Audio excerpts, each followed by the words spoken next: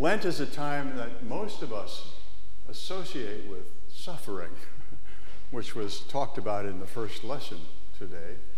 Although Lent is actually a time of preparation, a time of reflecting on our baptism in preparation for Easter, the celebration of Easter, which is entering into Christ's entry into eternal life. And so it's worth us thinking about what the preparation might look like. And I want to focus today on forgiveness. And that has a lot to do with the fact that I come to you from San Quentin. I've got my name tag on here. Used to say Reverend Jim on it. And I would say, it says Reverend Jim, but Jesus calls me Jim. You can call me Jim. Now I say, Jesus called me Jim, and you can call me Papa Jim, because that's what my grandchildren call me. So I come from San Quentin, where 42 candidates, men inside who have been incarcerated for a variety of lengths of time. In fact, after 30 years of doing this, I met someone I have never met like this before. He had been incarcerated for 47 years. He went in when he was 16. It's difficult to imagine suffering on that scale, loss on that scale. But what this weekend focuses on is forgiveness. Certainly, we talk a great deal about how God has forgiven these men if they ask for forgiveness, if they turn to God for forgiveness. God has forgiven them, put their sins as far as the east is from the west, and remember them no more.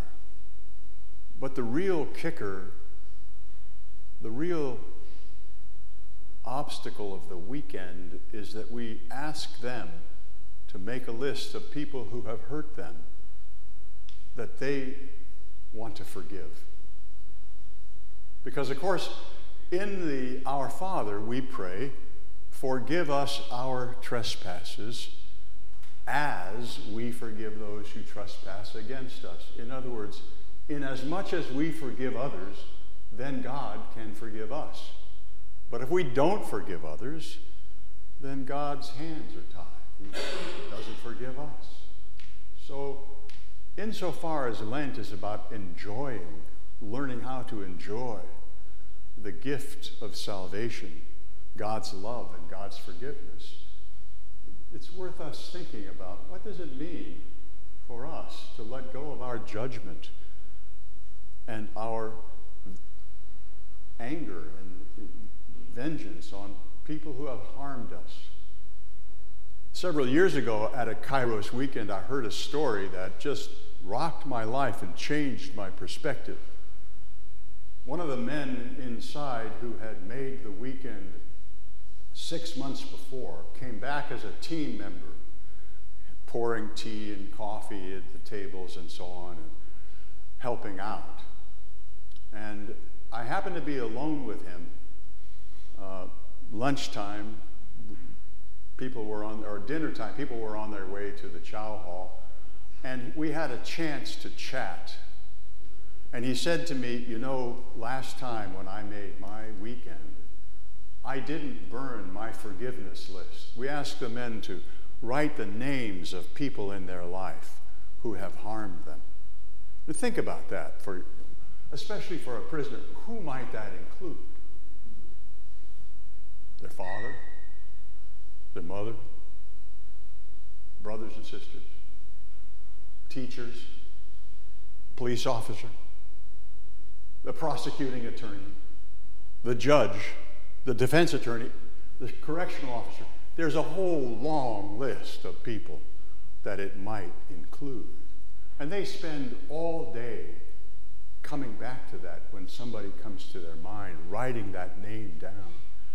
So this gentleman said to me, you know, I wrote the names down, but I didn't burn the list, because that's when we indicate that we intend to forgive these people. We ask God to forgive them. He said, I didn't do that. Do you know why? And I said, no.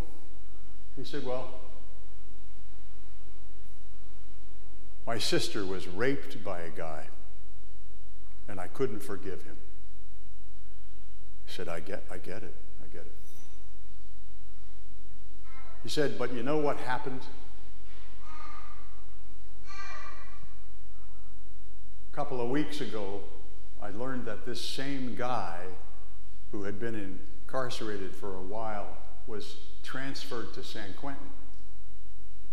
And there we were, this guy who had raped my daughter and me on the same yard. And one day I saw him walking in my direction. And when he finally saw me and recognized me, he became terrified. And I walked towards him. And the guy told me that he observed that the man who was just new on the yard, having been arrested for raping his sister, began to wet his pants. He was so terrified. And my friend who was talking to me said what I told him was, don't worry, I forgive you because of Kairos. But when you think about that, we've had drug dealers whose sons were killed by competitors in Oakland, and learned about that in the middle of the night after they had forgiven everybody in their life, and had come back and said, their son called them in the middle of the night saying, what should I do about this guy who killed my brother, or who shot my brother? Didn't kill him, but shot my brother. And the guy said, forgive him. I've forgiven him. Let him go. It's amazing to see the ripple effect that forgiveness has. Even little things, slights, little insults. Letting them go and forgiving people has a tremendous impact. It not only has an impact on others, but it has an impact on us. So, you think about what it's like. Put yourself for a minute in the shoes of this prisoner who had been arrested for raping this guy's sister. Put yourself in that guy's shoes. I know this is really hard. Think of yourself as someone who has done harm to another person. I know that's hard for you to do. It's hard for me to do. And recognize the possibility of some stranger coming toward you who begins to look more and more like the person I harmed, and coming to you and saying, I forgive you. I want to say to you today that what Lent is like is learning how to accept forgiveness, because God has forgiven us. Most of us don't do this because we play this kind of quid pro quo game with each other. It's like, you hurt me, I hurt you, you say this to me, I say that to you, whatever. But if we let go of that, it creates a space between us and a space in our own heart where something new can flow in.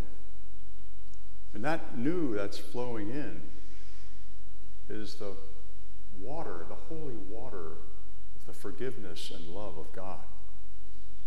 God is like a loving father. And if we just come to God, a loving parent, just come to God, open our hearts without fear, without blame, without excuse. Simply say, because the truth of the matter is we put Jesus on the cross. And at Easter, he forgives us. At our baptism, he forgives us. And like 1 Peter says, it's not a matter of washing our sins away.